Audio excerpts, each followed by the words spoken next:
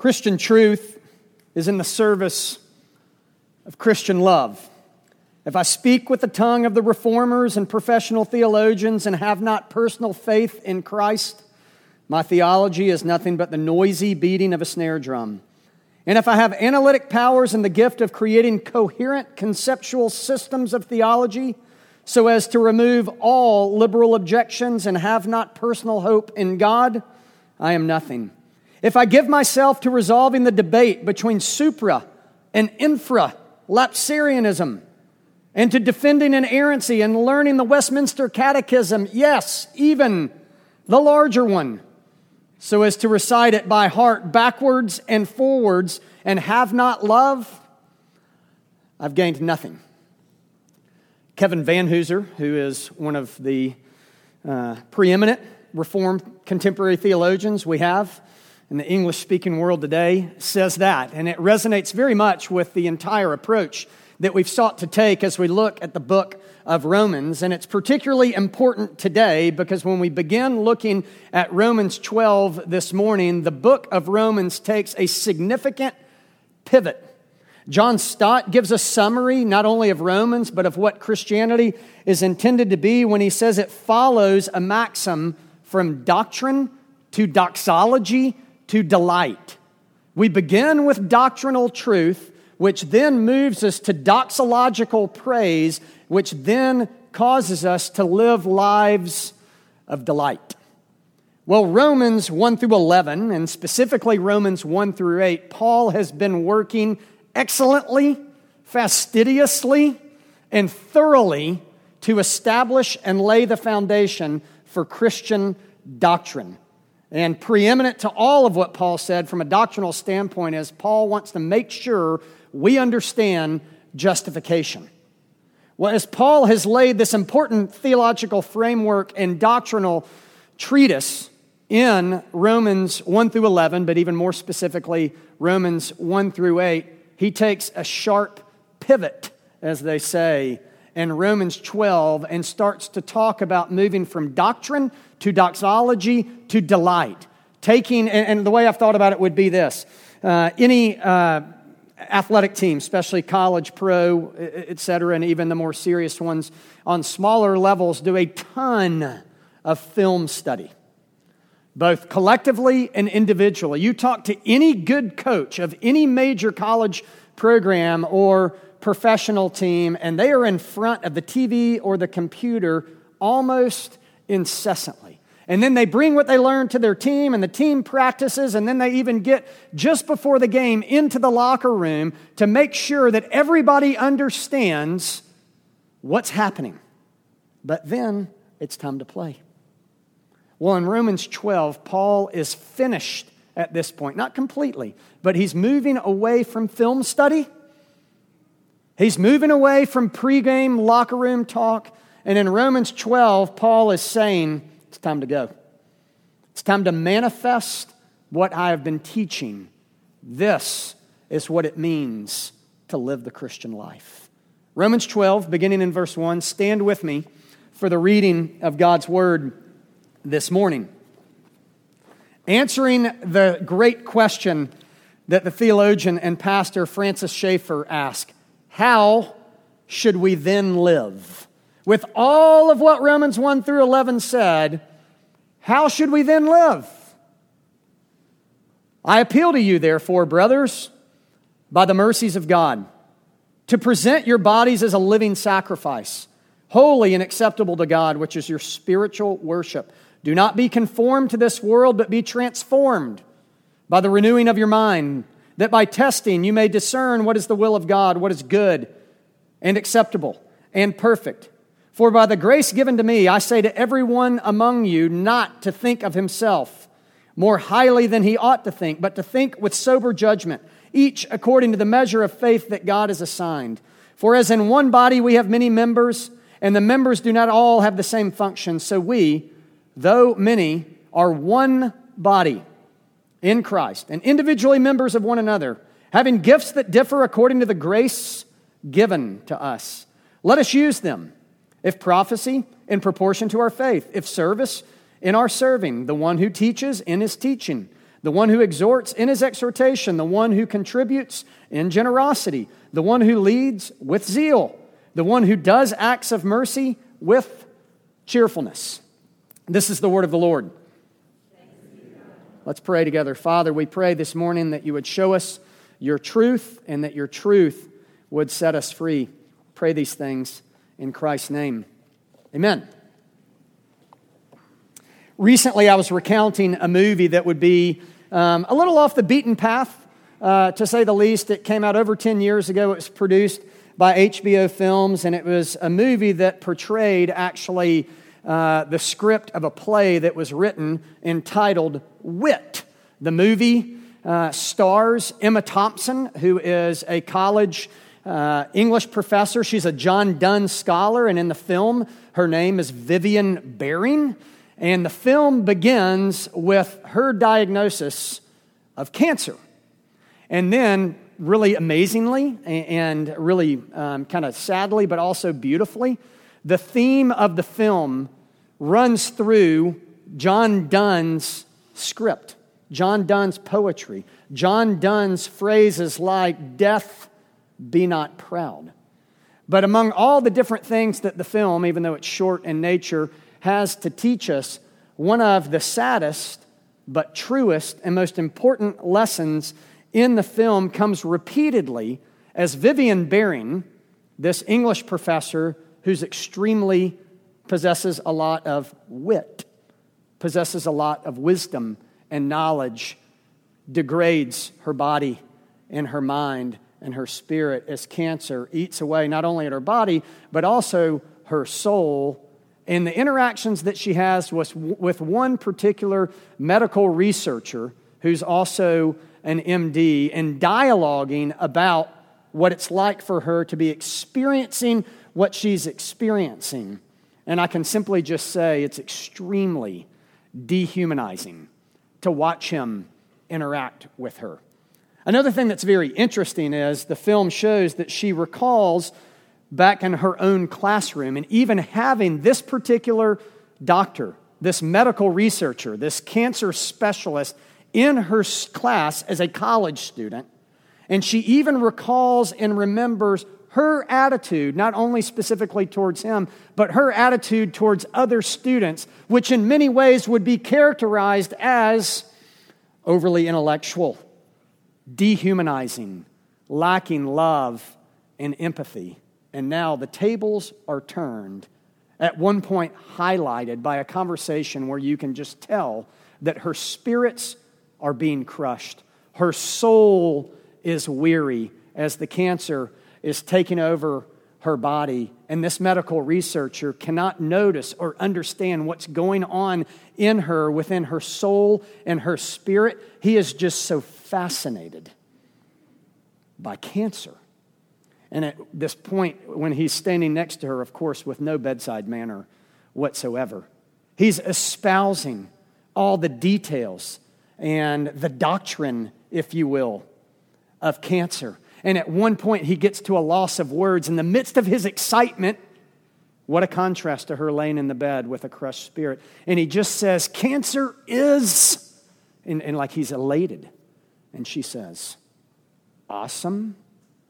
And he says, "Yes, cancer is awesome." Well, it wasn't to her. And what that means in that moment is he was so fixated intellectually.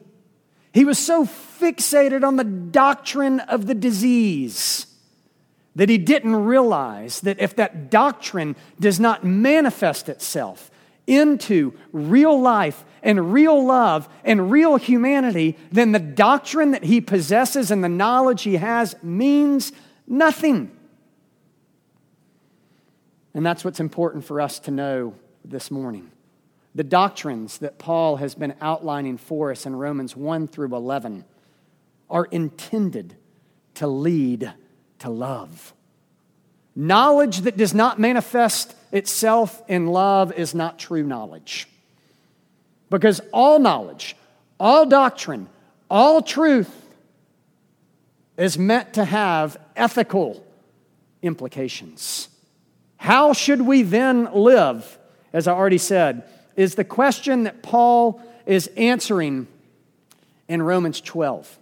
And the overarching idea that I want us to grab from Romans 12 this morning is all of life is intended to be worshipful. All of life is intended to be manifested in a living sacrifice.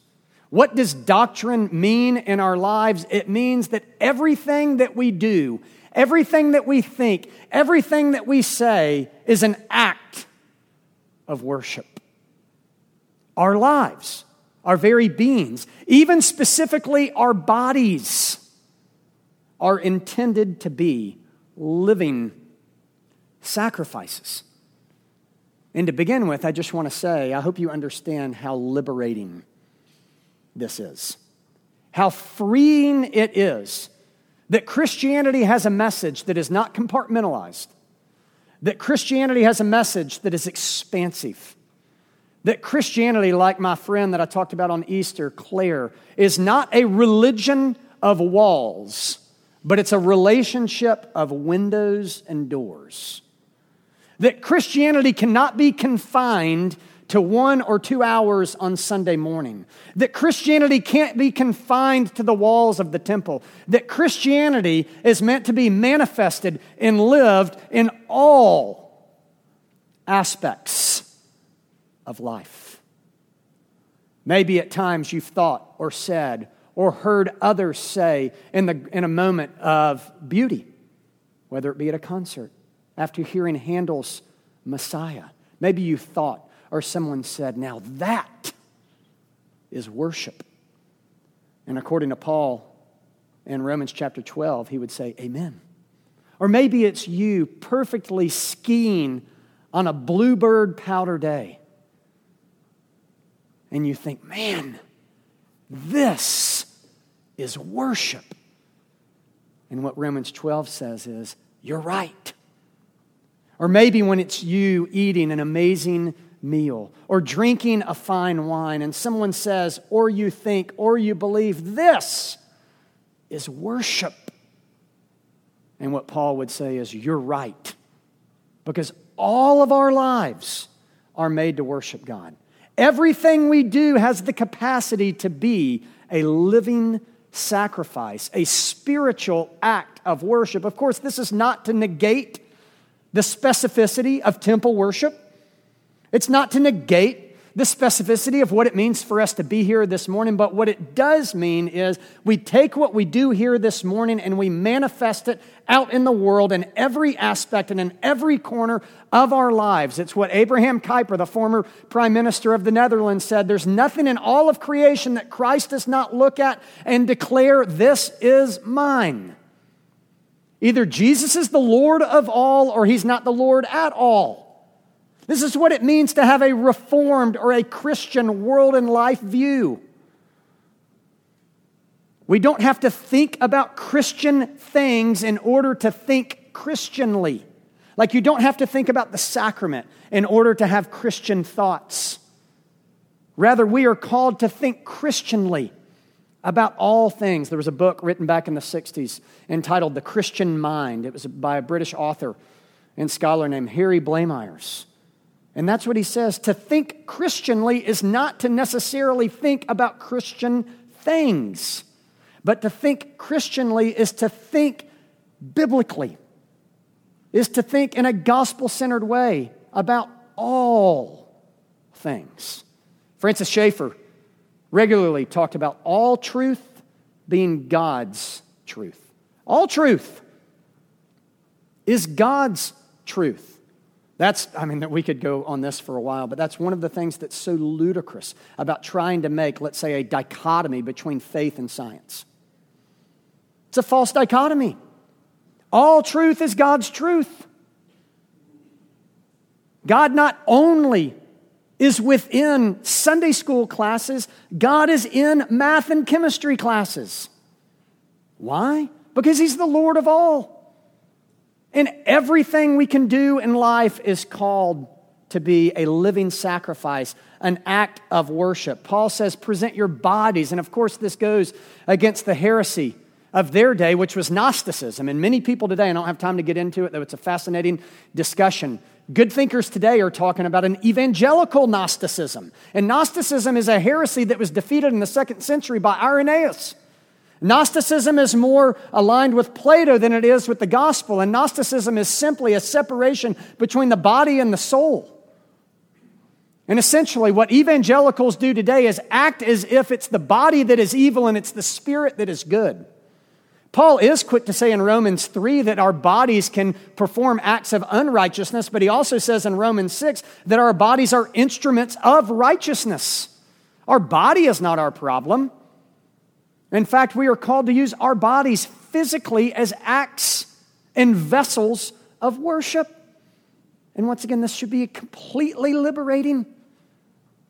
One of the greatest shames, I think, that Christians over the years, particularly I would even say over the last 50 years, is sought to isolate Christianity and to narrow Christianity and to put Christianity more and more into a box and actually to separate Christianity more and more from the culture, so much so that most people see Christians viewing the gospel as against culture as opposed to the gospel engaging culture. It's salt and light, which is what we're called to. It's all of life is an act of worship in order to live as living sacrifices before God. This is manifested in any myriad of ways, but one of my favorite examples, and I mentioned this earlier in the series on another level, is from the story, the true story in the movie The Chariots of Fire. Chariots of Fire I mentioned earlier about Harold Abrams in the realm of justification. He sought to justify himself in that 10 lonely seconds, in that one lane or whatever. But Eric Liddell, of course, is the Scottish Presbyterian Christian in the film who also is a great runner. In fact, in the 1924 Olympics, he was the greatest. But there's a poignant section in his life and then also depicted in the film where he's in a conversation with the sister whose name I believe is Jenny. And Jenny's a believer as well. They come from a Christian family, and she's trying to convince and coerce Eric Liddell to be a missionary. And the logic seems to go something like this: Eric, if you really want to serve God, you need to do godly work. And godly work is synonymous with being a missionary to China. That's what it means to be a Christian. That's what it means to worship. That's what it means to have a living sacrifice. But thankfully, Eric had a better Reformed world and life view than his sister Jenny did, because in response to that, what Eric Liddell says is, I believe God made me for a purpose. And He made me fast. And when I run, I feel His pleasure. And after I win this Olympics, I'm interpreting this, I can go be a missionary then. Think about how liberating that is. Like, God made some of you so crazy smart with numbers. Do you feel His pleasure when you do finance? God made some of you so emotionally intelligent and intuitive. Do you feel God's pleasure when you counsel others? God made some of you, very few of you, but some of you really good at golf. Tell me you do not feel God's pleasure when you hit a 300-yard drive down the middle of the fairway. And what I'm telling you is, that is worship. And it's to be delighted in. It's to be embraced. Because God is too big to be confined to small spaces. We're not to live compartmentalized lives. Christianity is not a religion with limits. It's a relationship with freedom and with liberation. And Paul outlines in a little more detail, after a little bit of an elongated apologetic for the overarching big idea of all of life is intended to be worship. Our lives are intended to be a living sacrifice. He also answers specifically, what does it mean for our lives to be a living sacrifice? It means that our lives are characterized by three things: mercy, transformation, and love. How should we then live? We should live by God's mercy. We should live as people who are transformed. How should we then live? We should live as people who love others more than we love ourselves. That's what Paul's talking about in more specificity from Romans chapter 12. He's saying all of life is intended to be an act of worship. All of life is an altar of sacrifice in your life. And it should be characterized and manifested by things like, first, mercy. In view of God's mercy, as you reflect upon God's mercy, as you contemplate God's mercy, as you are empowered by God's mercy, is what he's saying. I really think about this in a little more detail here. What does it mean to live a life of Christian service and worship by mercy? I see it meaning two things. One, mercy is the power that enables us to live our lives that would be glorifying to God. Without God's mercy fueling us, it's just like grace. It empowers us. Mercy is not only a declaration of God's forgiveness, but mercy, like grace, is a gift that also empowers us to live faithfully. By God's mercy, offer your bodies as living sacrifices, holy and pleasing to God. This is your spiritual act of worship. But it also entails and speaks to motivation. It's the power that allows us to be holy. It's the power that allows us to see all of life as an act of worship. But it also is the motivator that enables us to want to be holy. We all live by motivation in life, explicit or implicit, in one way or another. One of the most powerful experiences that I can remember of motivation in my own life, and it did personally inspire me, but I was peripheral to the larger narrative from this. Years ago, when I was still running pretty regularly, I ran in the Memphis Marathon, which is sponsored by St. Jude. I was running the half marathon, 13.1. Never got a sticker on the back of my car, but that's the one I was doing, 13.1.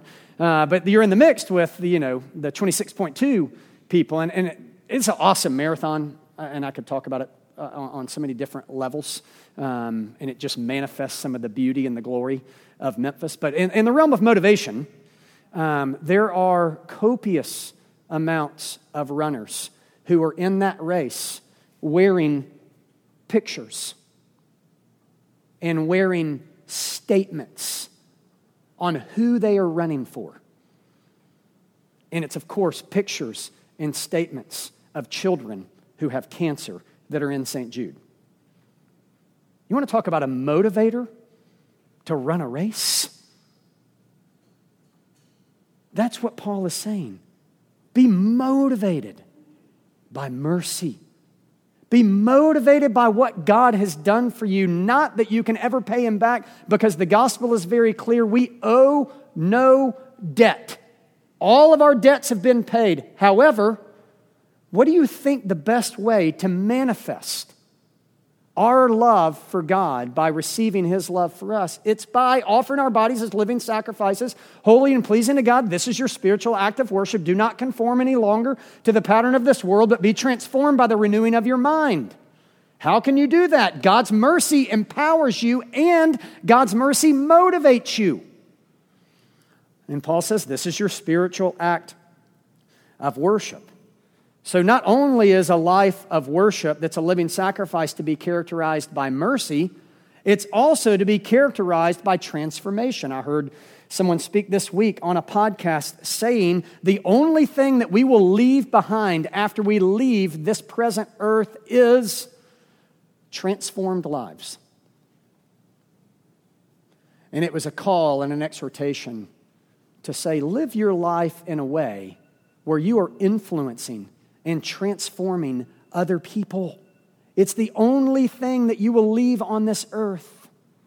And Paul has a lot to say about it here, even though he doesn't say about it in so many words. I believe this is significant depth that he's speaking of when he says you are to be transformed. If you want to live a life of worship, if you want your life to be a living sacrifice, you must be transformed by the renewing of your mind. But he also puts it in juxtaposition. If we're going to experience transformation, two things must happen. Number one, you must not be conformed by the pattern of the world. Christian transformation, spiritual formation. That's what I love that term. I think we get oftentimes confused about what the word discipleship means. I prefer the term spiritual formation. What does it mean to be spiritually formed? Well, according to Romans 12, first and foremost, it means not to conform to the pattern of the world. What are things that characterize the pattern of the world? The pattern of the world is self-centered. The pattern of the world is prideful. The pattern of the world elevates self. The pattern of the world is characterized and dominated by fear. The pattern of the world is obsessed with power and control and approval. The pattern of the world is about escape. The pattern of the world is merit-based. You eat what you kill.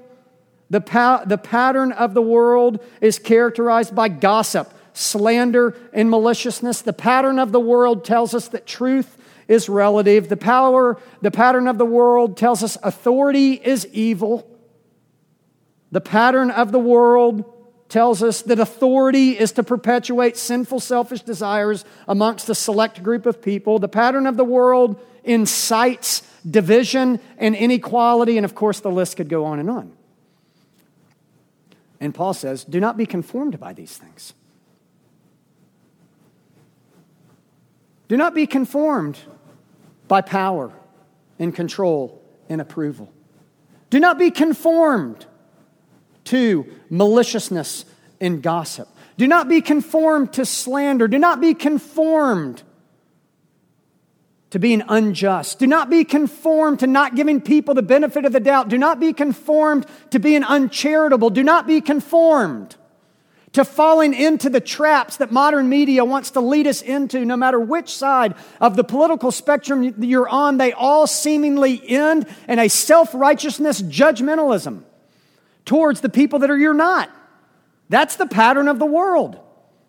And Paul says, don't be conformed to the pattern of the world. And it's as if he implicitly says, that's mindless. You're not really thinking. It's illogical. In fact, interestingly enough, the Greek word for your spiritual act of worship means logical. But the pattern of the world is illogical. Might seem logical.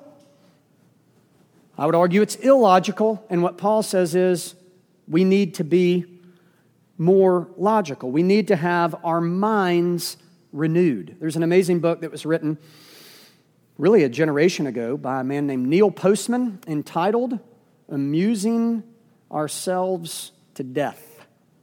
I gave you a quote at the front of your bulletin. I'm not going to read it at this moment, but you can see that it's from him. At one point in the book, he does this great dialogue between Huxley's view of the world in the future and Orwell's view of the world in the future. Of course, Orwell in 1984 and Aldous Huxley, A Brave New World. And he says this is not the one at the front of your bulletin. What Orwell feared were those who would ban books.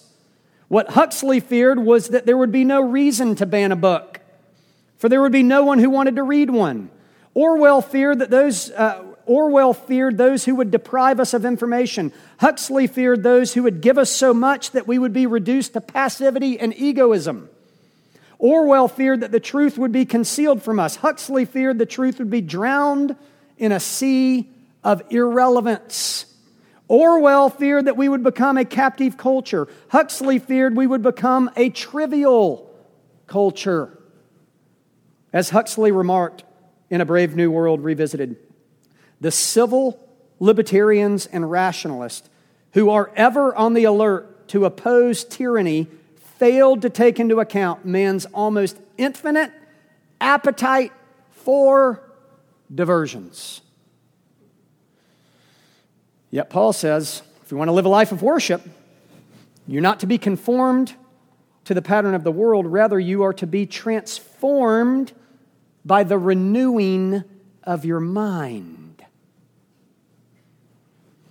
And I would just simply say most of the information that is dispensed to us is received by us without discernment. Me included. I'm not pointing my finger here. And of course, it's mediated and manipulated by the ways in which we currently receive it technologically.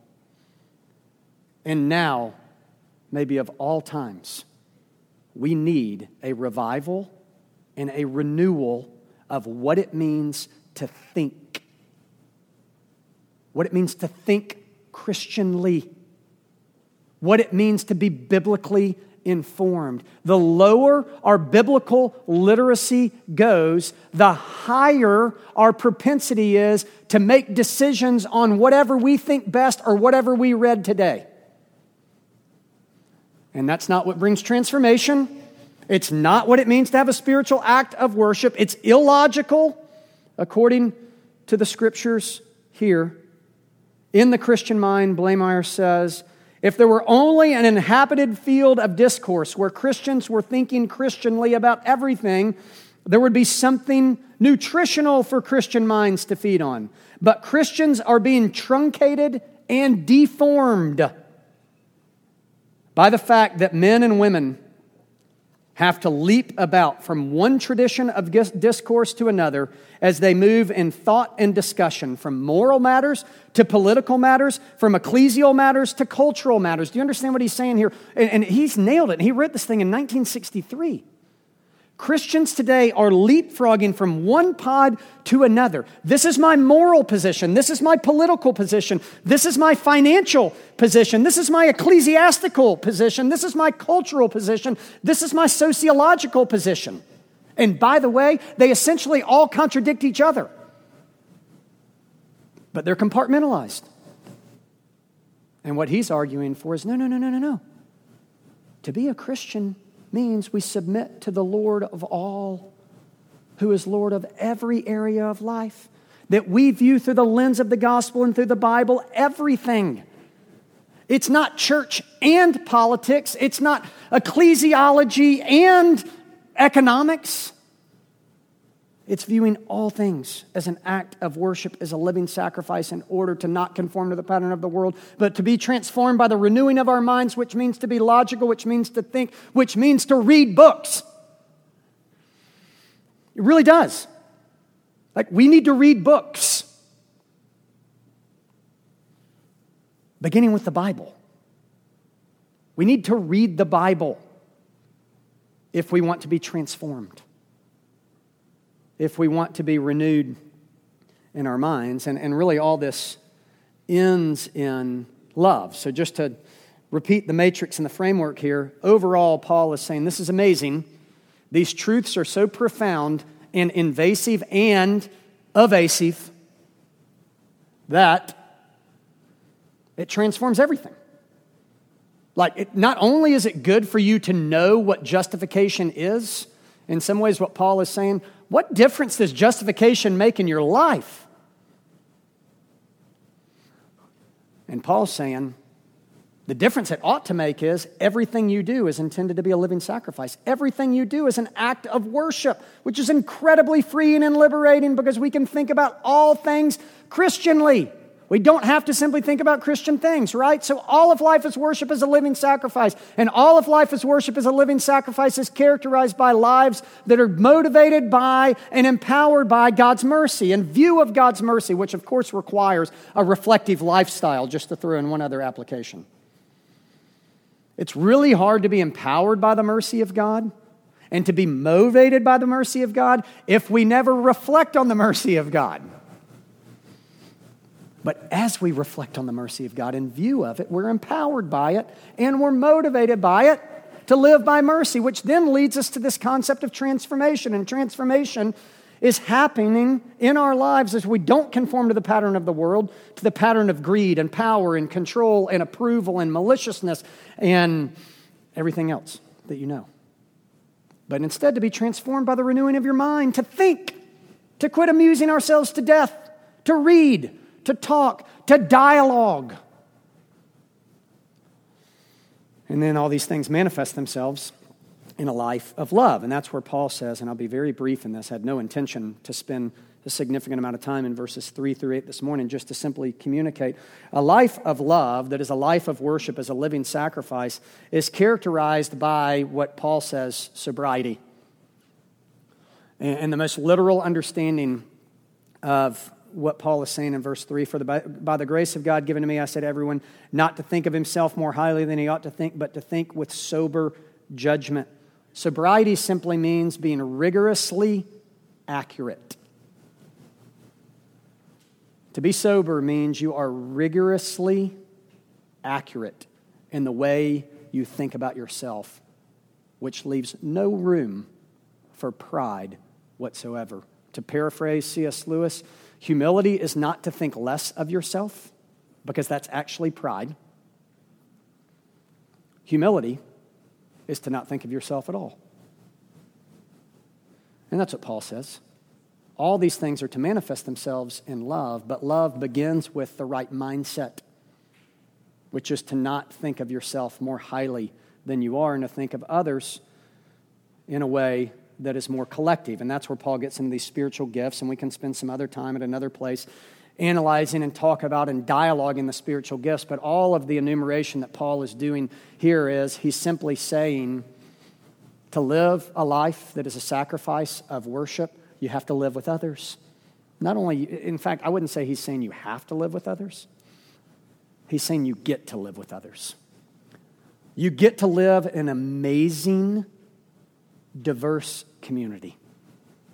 You get to live in a world of every tribe, tongue, and nation. You get to live and serve in the midst of people that are prophets, that are teachers, that are generous, that are servers.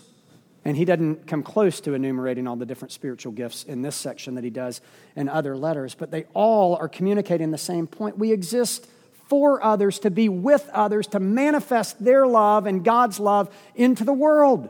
That's what it means to have a living sacrifice, a spiritual act of worship. It's a life of mercy. It's a life of transformation. It's a life of love that actually leads back to where we began. Because you see, when the church is being the church and Christians are unified and we are celebrating diversity, not seeking to increase division, guess what it testifies to? It testifies to the gospel. It testifies to the mercy that we've received. And guess what that does?